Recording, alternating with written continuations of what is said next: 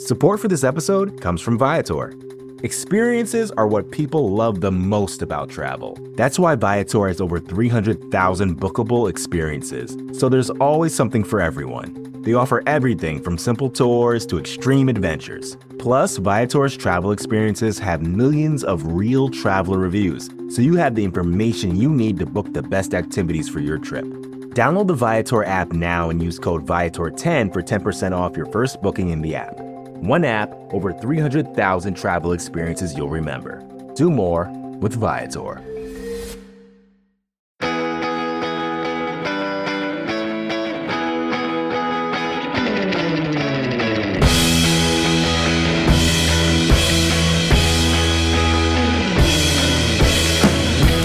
You're listening to the Nick and Nolan Show, a Buffalo Rumblings podcast with your hosts, Nick Bat. The Prime Minister of Sweden visited Washington today, and my tiny little nipples went to France. And Bruce Nolan. Yo, brethren, what up with thee?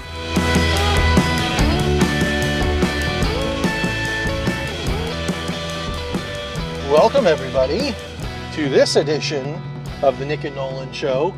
Some version of some progress on our relationship with you listeners. Where this is and when you're listening to it and what came before it, we can make no promises. Things are getting quite busy for us, and we are collecting a ton of great content for you, so we hope you're enjoying it. Where we are in our current experience is yesterday we were able to spend some time with the wonderful Del Reed from 26 Shirts and get Jim's Steakout, specifically introducing Bruce to Stingers, which, after having a night to sleep on it, what do we think, Bruce? Stinger was great. I understand that other people might be able to think, gosh, this is an abomination. Like, this is a crime against God. But my general theory on things is just let people like things. And you know what? If it doesn't seem to fit your kosher stuff, then yeah, I would definitely not describe it as kosher. Right. So, just because it's not that doesn't mean you can hate people. And I hope you guys will remember that when I give you my ranch on wings take later. Oh, Jesus. Okay. So, yesterday we saw Del and did the Stinger sub. And then we also had a traditional cheesesteak. So you had half a Stinger, half a cheesesteak. I did. So, the cheesesteak was good. The cheesesteak was absolutely good. It was good. It was, for being as many miles away from Philadelphia as we are. Aside, I think your one complaint was really with the bread, right? Yeah, my one complaint was I think you needed a heartier, chewier bread than you probably got, a bigger roll. But it was really good. I would eat it again. If I lived in Buffalo and I wanted a cheesesteak, I would go there and get it. Yeah, nice. Now, after that, we were able to spend some time with Matt Perino from NewYorkUpstate.com and get Leonardi's Pizza, a true representation of a good Buffalo-style pizza. And we were able to go to Resurgence Brewery, and they allow you to bring in outside food, and we smashed a couple beers and smashed a damn pizza as well. What's the takeaway from the Buffalo-style Leonardi's Pizza a day after? I really liked Leonardi's Pizza. At first glance, I was a little surprised. I thought I was going to get a different texture when I bit into it. It looked like it was going to be crispier. Thin, yeah. It looked like it was going to be, crispy on the bottom. It looked like it was going to be more of a cracker, almost crust. And it was surprisingly thick and surprisingly dense. And it had it definitely had some substance there. Like, I had two pieces, and I felt fine. I felt completely fine. Some of these thin crust pizzas, you have two pieces, and you're like, that's it? That's all I got? Yeah. And you have one half of one deep dish pizza slice from Chicago, and you feel like you ate half a casserole. An underrated characteristic of a true Buffalo pizza to me, and the way Leonardi's does it, is the long, thin rectangle slice. Yeah, that was unusual. It had the same length, maybe probably greater length than a large, like a Brooklyn style pizza. Same length, but different shape. Yeah. So, you one of those things where you almost expected it to be cut so that they were middles. and there weren't middles. Nope. Every piece is a crust piece. And so when you pull it out, it just kind of keeps coming. Like you pull it and you're expecting it to stop. It's like one of those ridiculous, amazing advertising cheese pulls you see on the marketing. Only it's the length of the pizza Only it's slice. the length of the pizza slice. Yeah. It just keeps going and going. It's like a magician pulling stuff out of a hat, and it just keeps coming and coming and coming. Yeah. So today, well, first of all, how's the stomach after what we've I'm been fine. through? Yeah. I'm shockingly fine. I mean, really, we had a sandwich, because we each had half a stinger and half a cheese stick. So we had a sandwich, and then we had 2 or 3 pieces of pizza. I mean, you ought to be able to survive that. Yeah, I was fine. I think today is going to be a bigger test. Today for is me. a challenge. So today, right now, we are in the car on the way to meet Marcel Louis-Jacques of ESPN, the new beat reporter for the Buffalo Bills, at a Ted's Hot Dogs. So today, you've got hot dogs, wings, and beef on weck. That's a pretty substantive day. Yeah. It's a good thing we went light yesterday. Well, light. It's a good thing I didn't stuff my face yesterday to, catastrophic portions. Yeah. So that I would be able to have something left in the tank for today. Yeah, I got to tell you, I am worried for myself today because we're driving to Ted's right now, and I still do not know if I'm getting 1 or 2 hot dogs. Do you have self-control issues, Nick? Is that what's going on? I do, yes. If anybody has ever seen me, they can tell that there might be a self-control issue present. So, but we were there. So is there anything interesting from the conversations with Del and Matt that you took away from yesterday? Yeah, I think it's really good. Both Del and Matt were very forthcoming with us, and they both had, some deeper thoughts on Bills fandom and working with the Bills and professionalism and things like that. And because both of them are close to, but not affiliated with, the Bills. And I think with that comes perspectives that we as fans don't have. We consume the media put forth from the Bills. We consume the products put forth from 26 Shirts. We consume the media put forth from New York Upstate. But we're consuming it as third parties. So they're almost second parties, right? They're second parties to the Bills. And so it changes the way they look at it. Matt Perino had an amazing take on the idea that fandom and professionalism don't occupy similar spaces in your heart. And so, Del Reed had a great take about, how being closer with the players and having experiences with them outside changes the way that you look at the game. And I think the big takeaway for me yesterday is that fandom looks differently for different people. And I think we knew this, but I really truly feel like if you spend some time with people who are different fans than you, who have different experiences with you, and have different interactions with the team than you do, if you spend time with the team doctor, right, or the team reporter, or someone who works on the marketing team for the team, or things like that. Somebody who works at the cafeteria at St. John Fisher. Right. And so, who are we to be so arrogant as to say that somehow the fandom that we experience is the correct fandom, right, is the only fandom? And I really feel like that's a message that needs to drive home. We may be the majority, fans like you and I may be the majority, but that doesn't mean we're the only types of fans. That doesn't mean we can allow ourselves to wield our majority status like a bully pulpit. Yeah, I think that there's just a certain, we had this conversation with both of them, but I think it might have been with Matt, where it was kind of like as you pull back the curtain and you start to see how the sausage is made, you start to see some of the, some of like the normalcy of who these people are. The players, the coaches, their loved ones, their families. They are doing a job which we all look at in awe and celebrate and worship in some ways. Not to be too dramatic, but there's a level of obsession and investment that is different than how people care about how I do my day job. I can tell you that much. And that is, as you get closer to that and you see some of the behind the scenes stuff, I think it was maybe you who said like the awe just starts to fall away. And that's important. It's interesting. I think that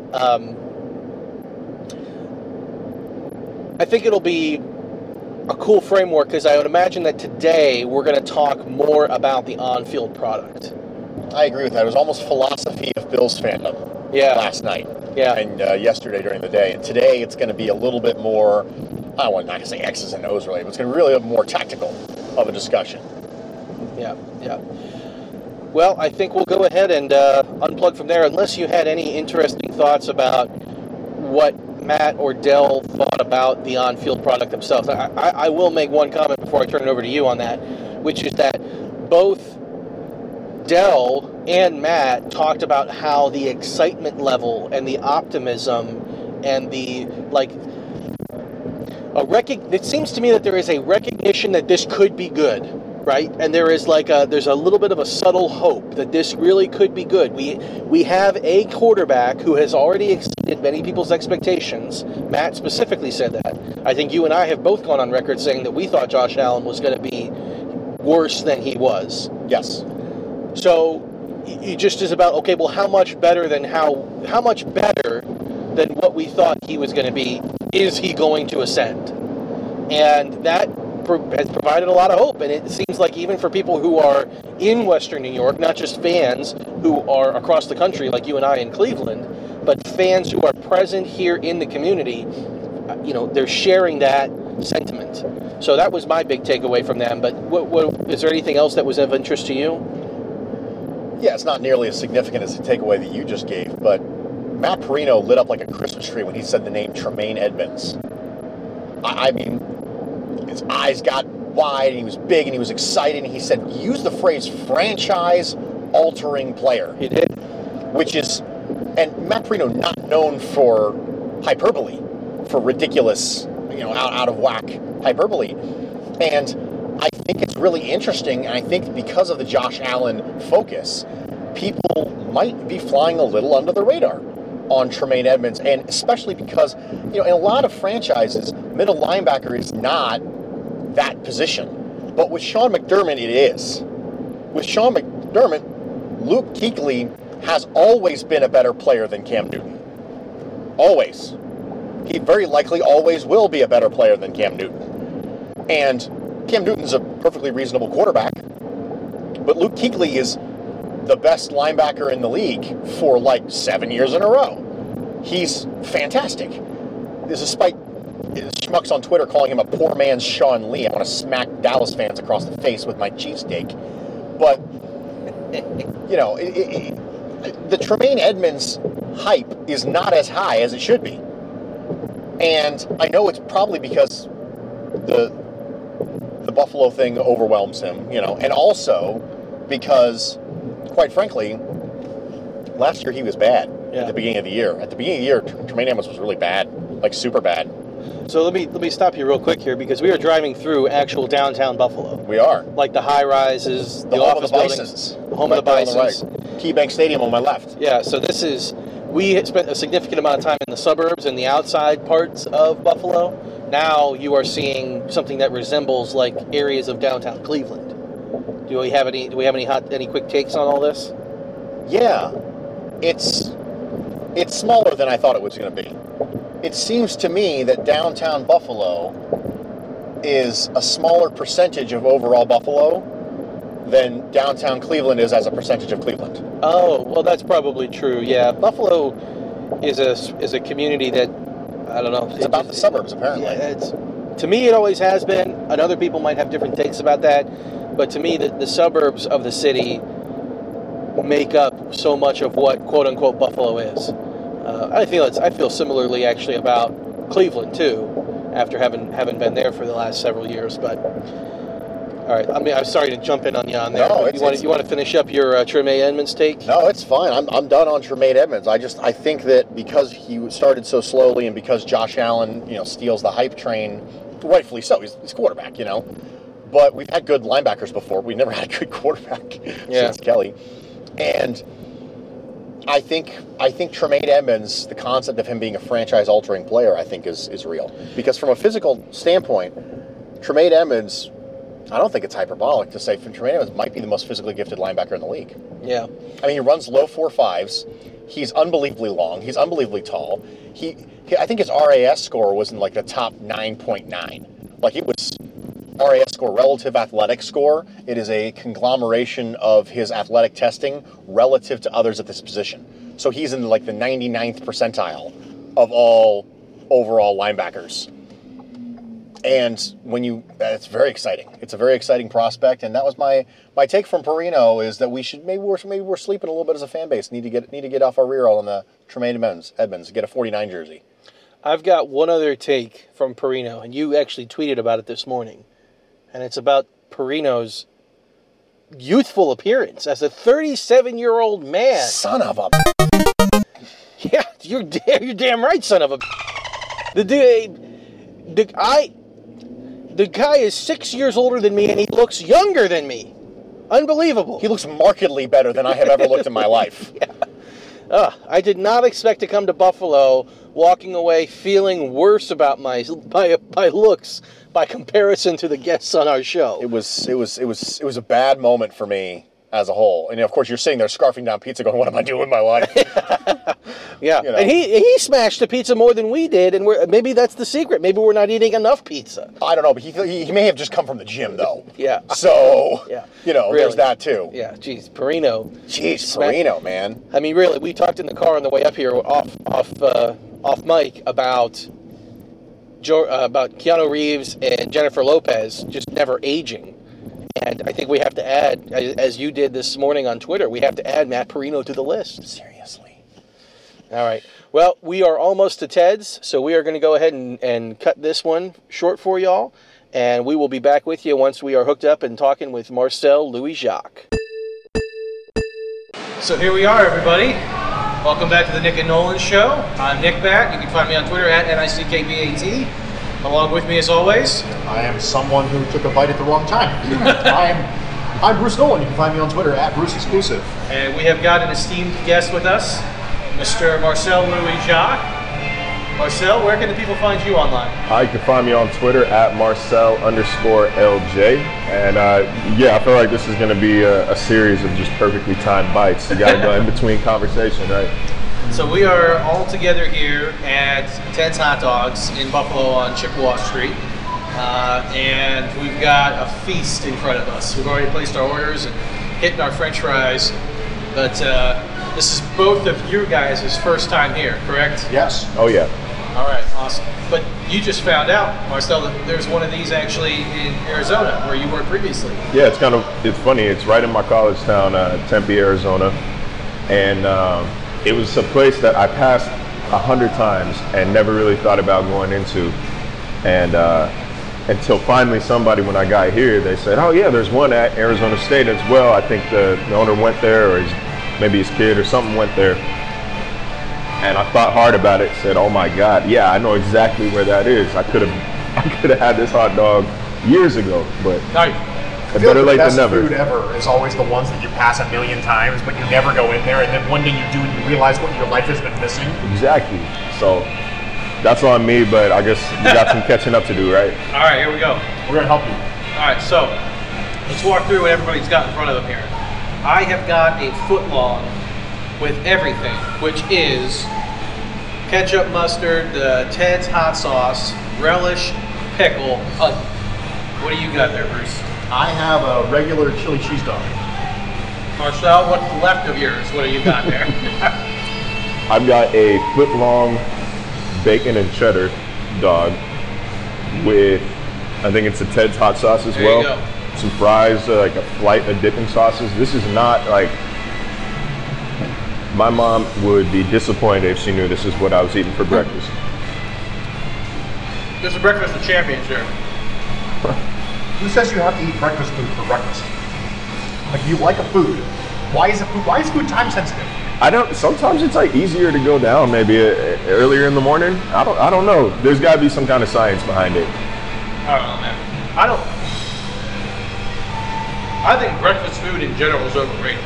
So. Oh, hold on. Let's pump the brakes on that. The world's most versatile meal is not overrated. This thing is good. Breakfast is good for breakfast, lunch, and dinner, and late night. That's like four settings. What was the Taco Bell meal that they invented? Fourth meal? Fourth meal. Yeah, that's four. It's fourth meal. Breakfast is universal. That didn't, I don't know if fourth meal caught on like Taco Bell thought it would. Yeah. So, now that you guys are into your dogs, give us some feedback here. Is there anything exceptional? I should have gotten a foot long. Should have gotten a foot long. I'm consuming this a lot faster than I thought I was going to.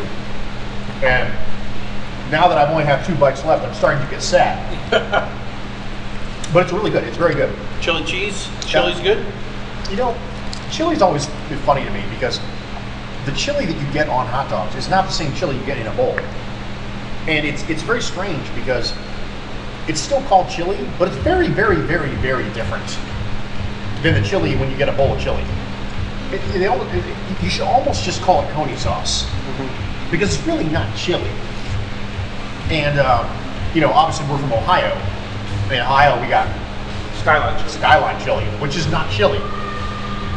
It's coney sauce. I don't even like Skyline chili. But you ever have Skyline chili? I've never had Skyline chili. Like a traditional coney sauce is a very fine chili meat sauce, but it's got like cinnamon in it and cumin and like some like aromatic spices that are saved for Christmas for me. It's almost like a halfway point between like a chili and a marinara sauce. Yeah, it's not my strange. I feel like maybe I have had that before because that sounds kind of familiar. I don't know where though. I can't remember where. But either way, Skyline chili is overrated. That's my take. That's all I've heard about. Is Cincinnati, right? Yeah, Cincinnati. All right, so Marcel, you actually got the Ted's hot sauce. I did. Okay, that's buried underneath some bacon and cheese. But how does it land? The dog itself is excellent. The charcoal grilled hot dog and bacon as well. It has a different, smokier taste to it. The hot sauce, it's intriguing because it's got ketchup and I think it was some relish in there as well. Yeah. I'm not usually a big relish guy, but it's like a soft relish flavor. Adds a little tang to it, but not too hot, not too overpowering. This is it's a good hot dog, man. It might be one of the best, if not the best hot dogs I've ever had. One of the things I've always been fascinated by when you see hot dog places is you always think to yourself, come on, how do you scoop a hot dog? You know what I mean? Mm-hmm. But then you go to places like this who actually do elevate the hot dog. And they find ways to do it, in this case through the charcoal grill and things like that. And it really does, they don't have to go crazy with the toppings. Mm-hmm. A lot of places they try to elevate the hot dog by making it into some sort of monstrosity. I don't know if you've had the privilege of having a stinger yet. No, what is that? But yeah, okay, so yesterday I was introduced to a stinger. A stinger is a buffalo chicken figure sub, okay? But it's also got like cheesesteak meat, like thinly sliced ribeye on top of it. Yes. And a lot of people would think it's an abomination.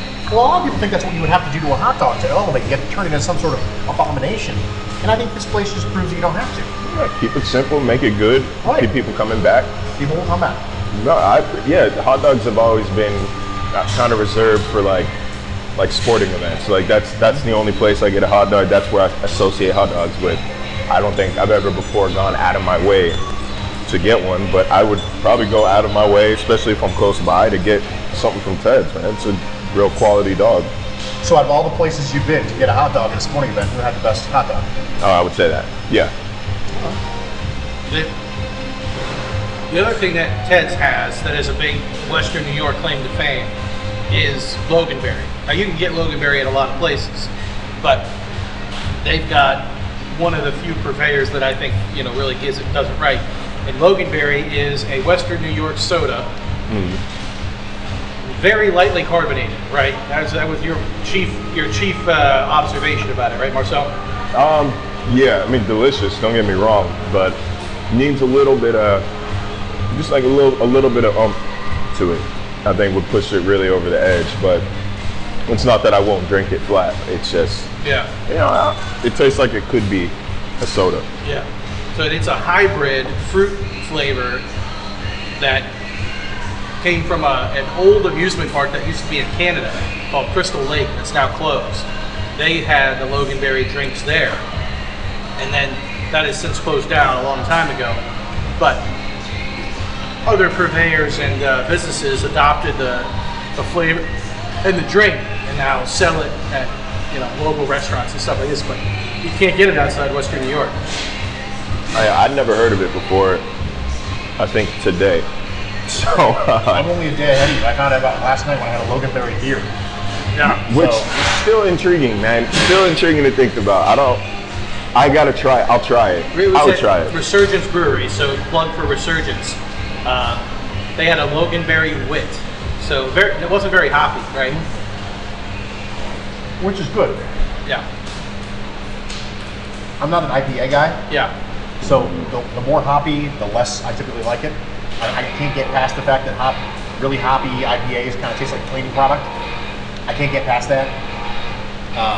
Sorry for all the beer snobs out there who are currently rolling their eyes at me, but I mean, that's fair. To each their own. I'm a bigger IPA drinker than that. no. So, I got off on a bad foot with Marcel. I'm sorry, Marcel. No, man. I'll try harder. It's better than insulting breakfast. Like that is still. We might have words for that after. But no, I need to step my brewery game up locally. Oh yeah. Because that was something Charlotte was really known for, and I think I barely scratched the surface as far as Charlotte, North Carolina breweries, but I haven't been to one since I got to Buffalo, and I want to probably change that pretty soon. When you think about, right, so what we're doing right now is we appreciate you joining us on the food tour to try to turn Bruce into an honorary Buffalonian. Kind of Bills fan most of his life, but never, been here a dozen times or so, and often not had any of the true staples of the city. So we appreciate you joining us on that and introducing you to Ted's. What are some of the staples that were in North Carolina that you got pretty accustomed to? Man, that's a good one. I tried to get on the Cookout, but I was a little late to the game, and really only their milkshakes. I still don't think the food is that great. But God, Charlotte was. I feel like Charlotte was it was growing and changing to a point where I didn't get the staple experience. There was just something new to try basically every day. But my personal favorites, I loved Bang Bang Burger out in South End. That was the best burger I personally had. There might be better ones. There might not. Big Ruru Taco fan as well, and I got a high level of snobbishness when it comes to tacos, coming from California, Arizona, Texas, and Ruru's was a great taco, man. It's just incredible. Breweries, man. I feel like that's the bigger staple than restaurants out there. Is places like Noda Brewing, places like Birdsong. I even like Unknown was over by me. I used to go there a lot. So there's a bunch of, Charlotte just had so many places you can kind of, it's hard to call certain places staples, and I wasn't there long enough to be able to do it. But you can kind of create your own adventure whenever you go there. Yeah. What's the barbecue scene in Charlotte? Because Carolinas have like multiple kinds of like barbecue that are staples, right? Mm-hmm. So I'm trying to remember what it was called, but there's a place that opened, there's Midwood Smokehouse. That one was famous. I think Obama even went when he was in town. Okay. And Midwood Smokehouse is incredible. It's not in Charlotte, it's in South Carolina, but the Smoking Pig, I think it's in Pendleton out near Clemson, is a must stop anytime you go see Clemson play. Yeah. I mean, I only had it one time, and it's the best barbecue that, not even just outside of Texas, it's the best barbecue I've ever had, period. Wow. Okay. So, if you're ever down that way, I would definitely make the trip. So you spent time, my understanding is, doing college football reporting. And then you got the opportunity with the Panthers, and now up here with the Bills. Is there, from your seat and your responsibilities covering those teams, Is there a significant difference between covering a college team and a pro team? Oh, absolutely. The game is fundamentally the same. Yeah. But the biggest difference there is the access. In college, generally, the sports information director or the communications director works with the coach, and they pick which players come out for availabilities. They pick which coaches you get to talk to. Some schools you get coordinators, some schools you don't. And it could make the job a little trickier. But in the NFL, I mean, you get the head coach several times a week. It's an open locker room, so you can pick which players, or you can walk up and ask your own questions. I don't want to say you could pick a player because that just sounds weird, but there's just more access to them and more opportunity, I feel like. And I love college football, but at this point, man, I don't think anything beats the access of covering the NFL. Yeah, makes sense. What do you think is when you got the opportunity to come on board with ESPN and come to Buffalo from Carolina, obviously the opportunity with ESPN, I mean, I would assume you're going to wind up on SportsCenter once or twice now, right? I mean, that's a pretty sweet gig. That's what a lot of us, daydream about when we're growing up if we think about we want to get into sports media. It is, man. It's such a blessing, man, and it's still hard to believe sometimes. But I did a hit for NFL Live.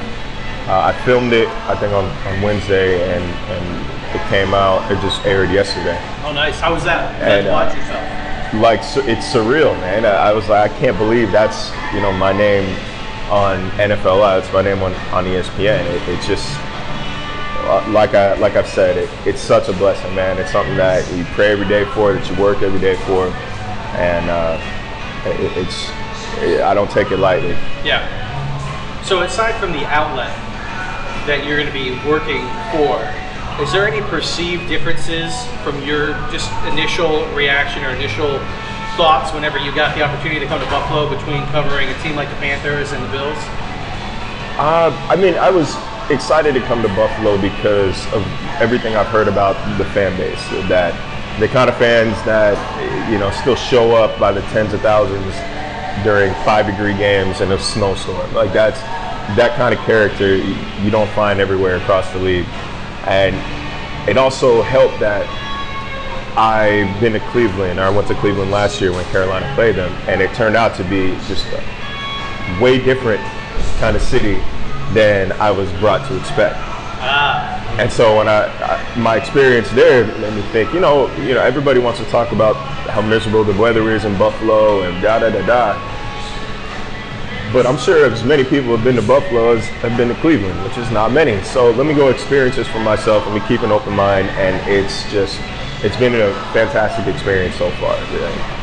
Like, I don't understand how anybody who's been here in the summer to have anything bad to say about this place. Yeah, well, we're glad to have you, and we're glad that you're having a more positive experience than your predecessor did thus far. We hope it stays that way for you. And we don't have anything against Rodak. I think we both thought Rodak was a strong reporter and appreciate what he put out. But the fan base, that passion can swing both ways, I suppose, right? Yeah, it definitely can. And I've been lucky enough to not experience, the full force, the full anger of an entire fan base yet. But hopefully, it can stay that way. But for sure. But that just is what it is. When people, whether they're angry, whether they love you, if they are responding like that on social media, then they're at the very least paying attention, and that's kind of all we can ask for right now. I'd rather you like me, but I'd rather people pay attention than love or hate me. Whenever you got the opportunity to come to Buffalo, so I'm sure you were covering an NFL team, so being a sports fan and a football fan in general and all that, you would be paying attention to what's happening around the league and all that. Is there anything that you have learned about the Bills specifically as far as the organization or on-field product that is different than what you maybe your initial connotation was whenever you were going to be coming to Buffalo? I don't know if I don't know if anything I realized has been different than what I expected.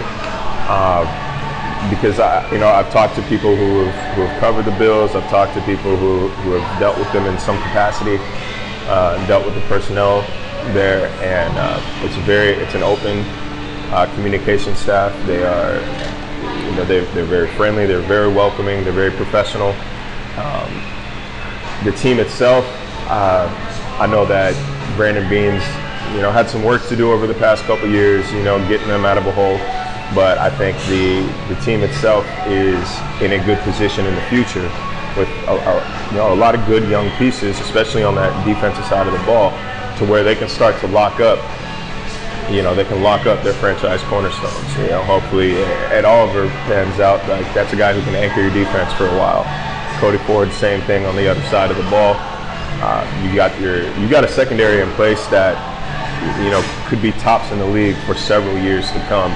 And it's hard to have that many pieces where you can say, all right, like, these are our guys. These guys are going to help us win long term, instead of just constant reshuffling. And I think that's what Buffalo's been used to over maybe the past decade or so, is constant reshuffling.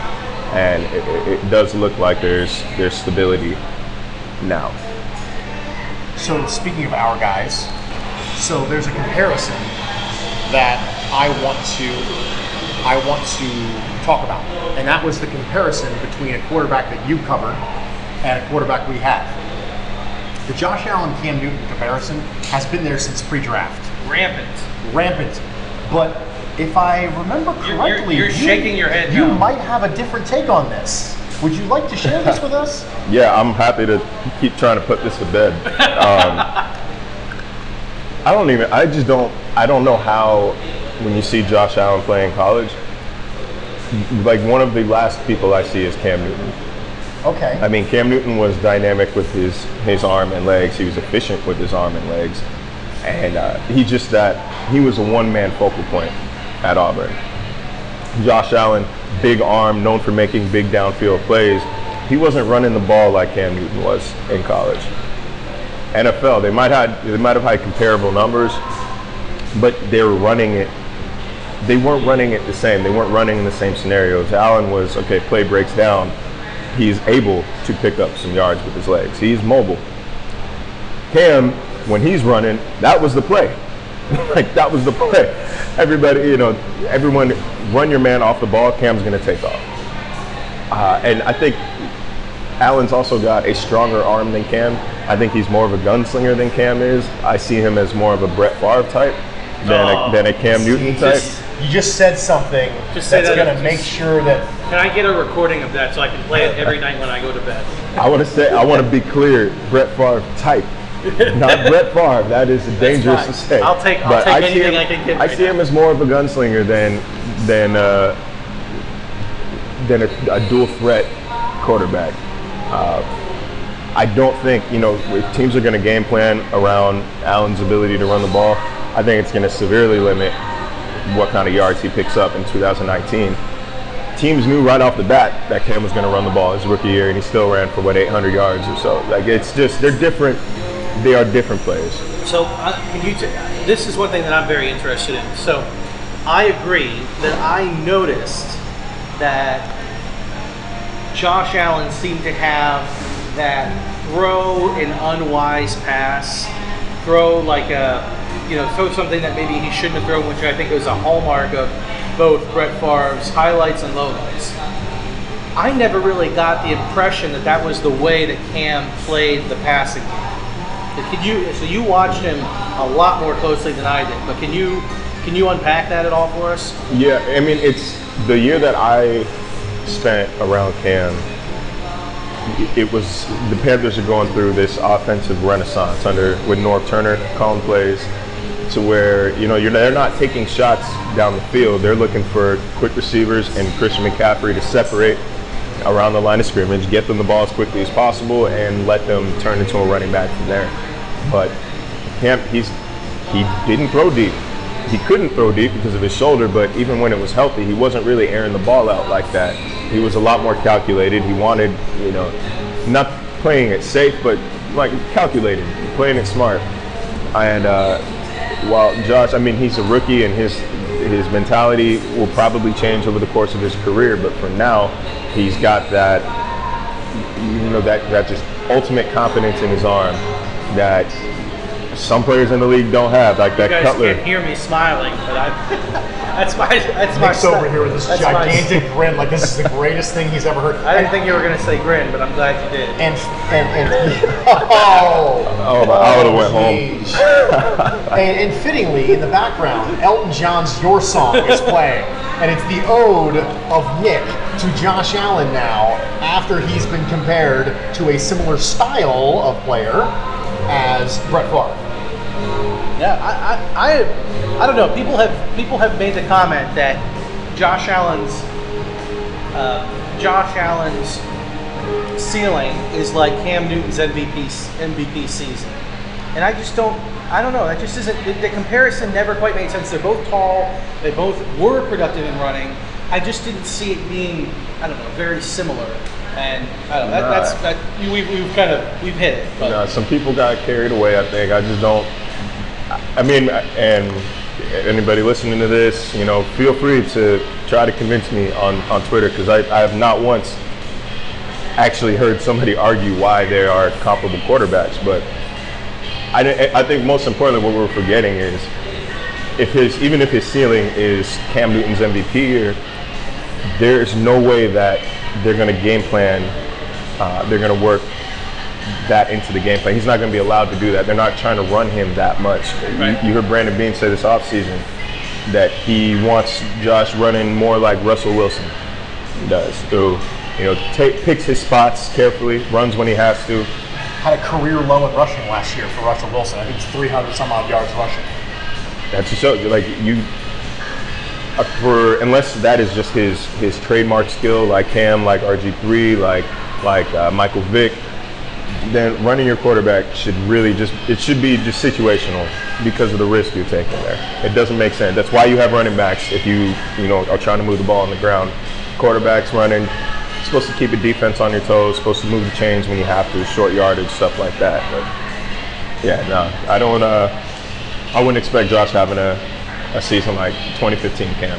All right, so we gotta go back to the food here, because Marcel is polishing off his foot-long dog with hot sauce chili, or hot sauce cheese and bacon, but he is full-fledged into one of his dipping sauces on the hot dog. Yeah, I want to say it's the Chipotle Ranch, but it could be the burger sauce. Tastes like maybe Chipotle blue cheese. Definitely some blue cheese in that, but. You blue cheese guy or ranch guy or both? I can do both. I am loving blue cheese at the moment. God damn. Bruce, might need to bring Marcel on full time for the pod. Come on, man. We'll see. You're going to get tested later today. Have you had any wings since you've been in town? I have. And let's see. A lot of people have told me I need to go to Bar-Bill. I haven't made it out there yet. That's where we're headed today. Well, you gotta let me know how that is. It's definitely on the list. I had wings at the Public House on the lake. They're okay. Beautiful views though. Then I had Gabriel's Gate. Hey, there's a soft spot for me. Well, this might be where I stop endearing myself to people. I didn't really like Gabriel's Gate wings. Oh no. I might have, and that might be my fault. I might have got the wrong flavor of them. What'd you do? It was dry rub, whatever it was. They're really dry rub. See a wet sauce. I can't speak to it. And I wasn't feeling. One of them was the Cajun. Okay. And it was just too much seasoning, too dry. I wasn't into it. I'll probably go back, but after everybody else gets around. Bada Bing though, have been my favorite wings in town, hands down. Where's that? Bada Bing. It's actually right up the way here on Chippewa Street. Oh, nice. The nice thing about this in town is that most of the time you can get good wings just about anywhere. And then there's a handful of places that are S tier. Yeah, that's right, tier maker. Absolutely. Bar-Bill is Josh Allen's preferred wing. Oh yes. So, that's why we have to make sure we go there today, because I have to figure out if I have a chance of endearing myself to the Bills fans. Yeah. I do, yeah. I mean, you went dry rub, so I guess you have to hold that. You got to get the staple whenever you're trying to measure a food stuff, you know what I mean? Exactly. So you got to get the classic hot or medium or whatever. If you order something that's off the traditional food item, you got to you can't really use it as an evaluator. It's like coming to Ted's and getting a hamburger. Like you thought about doing. I did think about doing it. Thanks for calling me out like that. But you'll notice I didn't do it, okay? You didn't do it, and that deserves credit. I thought about it, okay? But no one would have known that if you wouldn't have just said something. Well, it's good radio. So, Marcel, if you were going to talk to somebody who maybe, I'll ask you this, I guess. What would be the thing that you think could sink the battleship on the Bills? There's a lot of optimism right now because I think people think that Josh Allen has exceeded some expectations a little earlier than people thought. Back into last season, he was better than I expected him to be at all. But if there's something that was going to pull us down, what do you think that would be? I mean, you can always say, you can't even say injuries actually at this point, because I think they've done a good job of adding depth to the roster where that fall off, the drop off from starter to second, third string isn't as far as it once was. But I think the biggest thing that could sink this ship is so much centers around Josh Allen, and if he fails to develop, if he's failed to take an additional step in his second year, which is the toughest year, I think, for most players, and especially quarterbacks. Once, opponents understand you a little bit more, once they get some strong film on you to assess what you're good, what you're bad at. So teams, they're not going to let him run. They're not going to let him get 100 yards on 5-6 carries like he did last season. They're going to take that little safety net away, and if he hasn't been able to gel with these new guys, if he hasn't been able to, to just improve as a passer. You saw Jacksonville last year, what happens, what a bad quarterback play can do to an otherwise great team. And I think that's probably the floor for them this season. Does Sean McCoy still have it in him this year? People who see him a lot closer than we do say that he does. And I wholeheartedly, this thing is a business, and if they didn't think he could play anymore, he would probably be out of here. Probably be cut by now. They save a lot more money, and it's easier than trading him. But poor offensive line play in 2018, new quarterback to get used to. I think he's got at least 1 or 2 more years of productivity in him. I don't think, he's not shady of the past, but I think LeSean McCoy is has still enough in the tank and still has enough veteran experience to contribute over the next few years. If you pay attention, teams will tell you what they think. And when you sign that many offensive linemen and you don't get rid of your running back, who would be a significant savings if you did, it's pretty clear the organization thinks he's still got it. And they put a lot of the onus for the bad season in 18 on the offensive line. And I mean, that's how it works on the offensive line too. You could be the best in the league and you're rarely going to hear about it, but if you're bad, people will let you know. And last year, injuries, didn't help, but it just wasn't a good line last year. And I think the improvements that Beane and company have made, I think the further development and further continuity in this offense under Brian Daboll, I think that they're poised for a bounce back in 2019. I'm not ready until I see a couple games to say, or at least see training camp to say which side of that playoff line they're on. But I think they're close to it on either side. They're either almost there or they're just in. And so it's a tough place to be long term. It's a tough area to be long term. But compared to how the past 5-10 years have been in Buffalo, 17, 18, 19. Yeah. Trying to be kind, but compared to how recent years have gone, I think this is a step up, and I think that it's going up and to the right now. So you're in a unique position to answer this question. You'll be even better suited to answer it at the end of this year, but I may not be able to get a chance to ask you. You have seen Ron Rivera, and now you've seen Sean McDermott. And I need to compare and contrast them because McDermott comes from Carolina, but he's got some Andy Reid influence. Rivera's from the Chargers, but he's got some Andy Reid influence. And What's Sean McDermott like compared to Ron Rivera? We gonna see Riverboat Sean anytime soon? I'm not sure about that. I actually, I'll meet him on. I'll meet Sean McDermott on, I believe, Thursday. Oh, nice. On Thursday, but I think they're similar enough. I think Ron Rivera might be a little more laid back, at least outwardly laid back. I just watched the full season of All or Nothing last night. He's a lot more animated when media's not around. But yeah, you said they are coming from a similar coaching tree here, and well, I mean, shoot, McDermott is in Ron Rivera's coaching tree, so I'm interested in seeing the comparison and being able to contrast the two, because I think McDermott's got a lot of promise as a head coach right now. I think all he needed was that opportunity that he got in Buffalo, and I mean, what is it? It's 15 and 17 in 2 years. I mean, it's really not a bad 2-year stretch for a first-year quarterback or first-year coach and a rebuilding franchise. I'm going to hit you up at the end of this year, and I'm going to ask you what you think about McDermott after a full year of McDermott, equal time to Rivera. That'd be fair. How much does demeanor and off-the-field stuff, player personality, team player, that thing we were talking about Sean McCoy a minute ago, and LeSean McCoy has a little bit of he got some heat because he kind of threw his offensive lineman, admittedly bad, but he sort of threw him under the bus on Instagram last year. He wore the captain C, but got a little bit of, according to some people, maybe didn't behave in the way that you would typically want a captain to behave whenever they're talking about your demeanor with the team and all that and how you treat your teammates.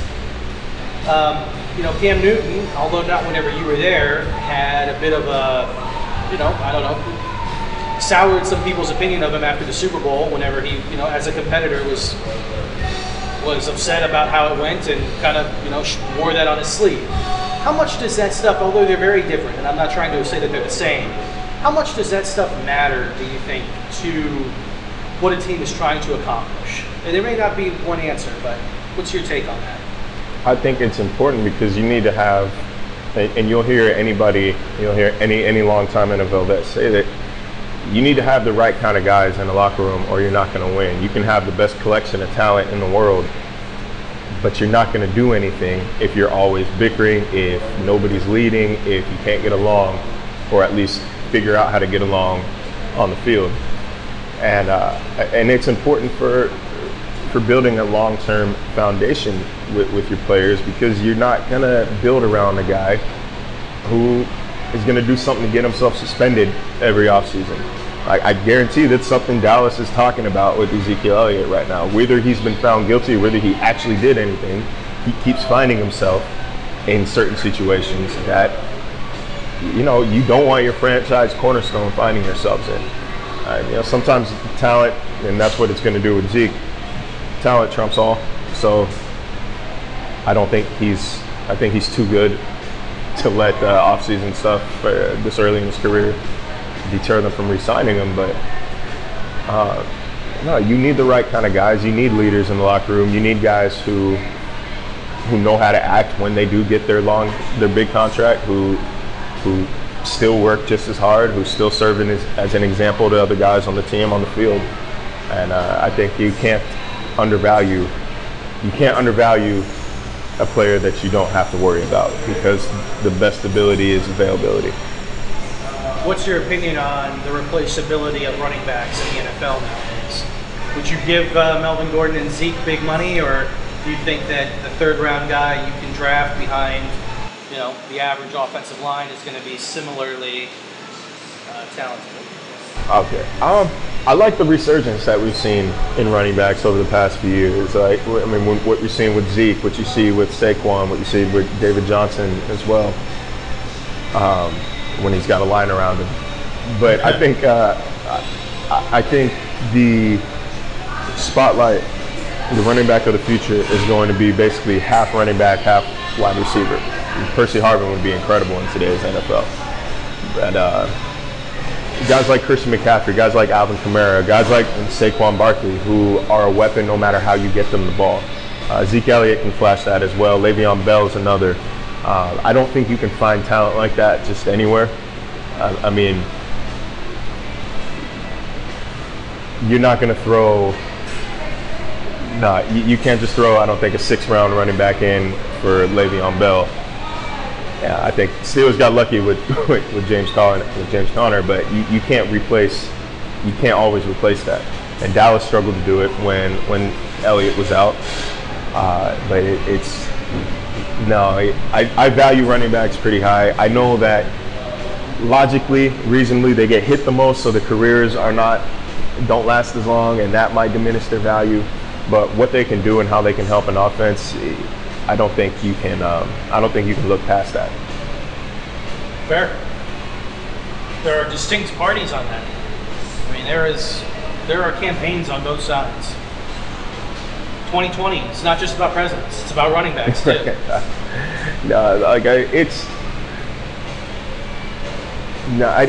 I'm trying to think of an example where, a top flight guy goes out and I think Pittsburgh is it. I mean, Pittsburgh, that's the example that's a prime use. Melvin Gordon goes out last year, and Austin Eckler comes in and has almost identical yards per carry, impact on the game. Chargers go 4-0 with Eckler. Things like that happen, yeah.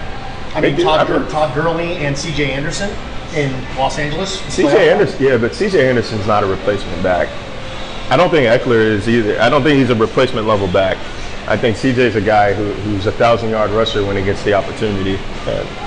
I mean, he'll remind you of that every chance he gets. Not a great guy. I like CJ Anderson. But, no, I don't think that was I think that there's extenuating circumstances. If you've got a guy, if your backup is a 1,000-yard rusher, is an electric talent, is a Pro Bowl, All-Pro talent as well, then okay, your top guy becomes a little more replaceable. But I don't know. I don't think that's the situation everywhere you're going to go. I think those are kind of rare. I think those are kind of rare occurrences. Do you think Alfred Morris could have success if Ezekiel Elliott doesn't get paid? He's not going to be Zeke. He might have success. That line is gonna pave holes. And that's the chicken and the egg concept right there. I guess it's situational, yeah. But he's not going to be Ezekiel Elliott, and he wasn't Ezekiel Elliott. No. So, I have one last question. Do you have anything else, Bruce? Okay, I've got one last question for yourself. So, yeah, I'm not equating these things at all, but Bruce and I were doing a podcast, and it was rinky-dinking on our own, and then we had the opportunity to come on with the place that distributes our podcast now, which is the SB Nation Bills site called Buffalo Rumblings. Yeah. And it's nice to be with them. They've got resources and they've got infrastructure and all of that, and it's a totally different experience, I think, as far as what how seriously we take what we're doing compared to that. Now, obviously, you were doing what you were doing professionally before, so again, I'm not at all equating things. But how is it working for ESPN? The worldwide leader. What is that like? Man, the talent level that I'm around right now is difficult to describe. Getting DMs from, I hate name dropping, but I guess it's kind of part of the answer here. Getting DMs from like Field Yates, from Adam Schefter, from guys that, like I got off the plane to an unsolicited DM from Adam Schefter, and that's awesome. I had to wake myself back up. But like guys, I'm working with people now who I grew up reading and watching, and it's just, and it feels like the pinnacle. It just feels like something that this is why, I'm designing pages at 4 a.m, or I'm researching high school stats at 6 a.m. on a Saturday. Like that kind of work to get here, and I'm surrounded by just a lot of like-minded people who, I had a whole conversation about just the most obscure sports topics, like the best teal-colored jerseys in the 1990s, or why the 90s itself was the pinnacle of sports fashion in the NBA, of fashion in the NBA. Like just the little nerdy conversations like that. I don't know. It's difficult to describe, but it's, without sounding too corny, it's a dream come true. And you seem like a young man, so who knows what other dreams that you haven't even had yet are coming your way. Who knows, man? But so the Adam Schefter DM, is that more exciting than the DM from me for us to do this? Our feelings, but just kidding. Just slightly. Slightly, I would say. Nice. Well, Marcel, appreciate your generosity of your time, your kindness. We're glad to have met you, and hope you like Ted's. And we'll keep in touch on the Twitter machine. Where can people find you again? You told us earlier, but give us one more reminder. Yeah, you can find me at Marcel, MARCEL_LJ on Twitter. Awesome. Well, thanks, Marcel, and good luck on the beat, and we look forward to following you. Appreciate it, y'all. Thanks for having me on. Well, that's it, everybody. I hope that you enjoyed this edition of the Nick and Nolan Show.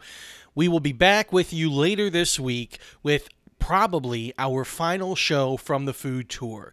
We're still trying to do a little bit of rescue on the audio that we have from our visit to Bar Bill with Rockpile Report and Banged Up Bills. Unfortunately, it was so loud and busy in there, as anybody who's ever been to Bar Bill would be able to attest to, that the audio quality that we captured really wasn't up to snuff. However, it's where Bruce got wings, and it's where we got the answer about whether or not it was ranch or blue cheese and what his feedback on them was. So we're doing our very best to figure out if there's a way that we can get portions of that conversation or that conversation in whole delivered to you guys in a way that doesn't make you want to pull your hair out when you're listening to it. As you can tell, even whenever we were recording with Marcel and Ted's, it was loud and there was a lot of background noise and all that kind of stuff.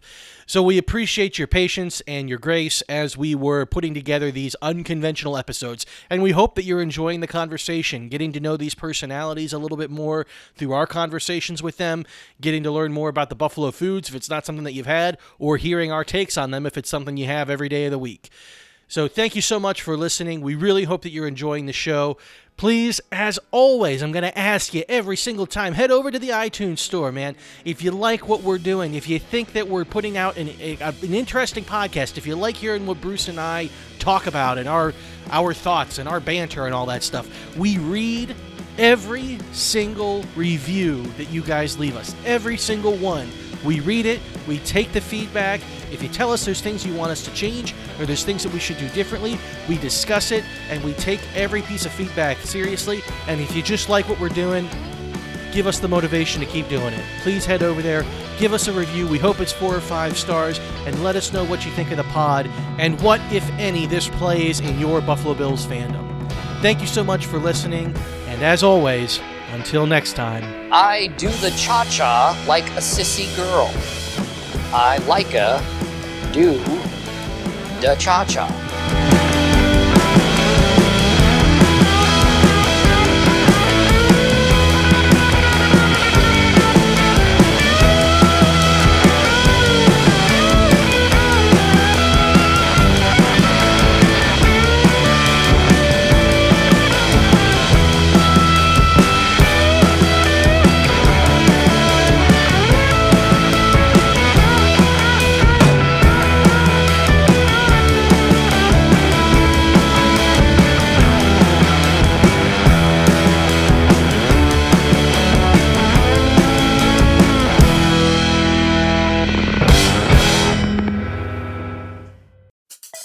Support for this podcast comes from Smartwater. Want to get a little more from every sip? Smartwater Alkaline doesn't just taste crisp and pure. It's loaded with everything you need to perform at your best, whether you're running marathons or boardroom meetings. Elevate how you hydrate and pick up a Smartwater Alkaline today. To learn more, visit drinksmartwater.com. Support for this show comes from Fundrise. Buy low, sell high. It's easy to say, hard to do. For example, high interest rates are crushing the real estate market right now. Demand is dropping and prices are falling, even for many of the best assets. It's no wonder the Fundrise Flagship Fund plans to go on a buying spree, expanding its billion-dollar real estate portfolio over the next few months. You can add the Fundrise Flagship Fund to your portfolio in just minutes, and with as little as $10 by visiting fundrise.com/Fox. Carefully consider the investment objectives, risks, charges, and expenses of the Fundrise Flagship Fund before investing. This and other information can be found in the fund's prospectus at fundrise.com/flagship. This is a paid advertisement.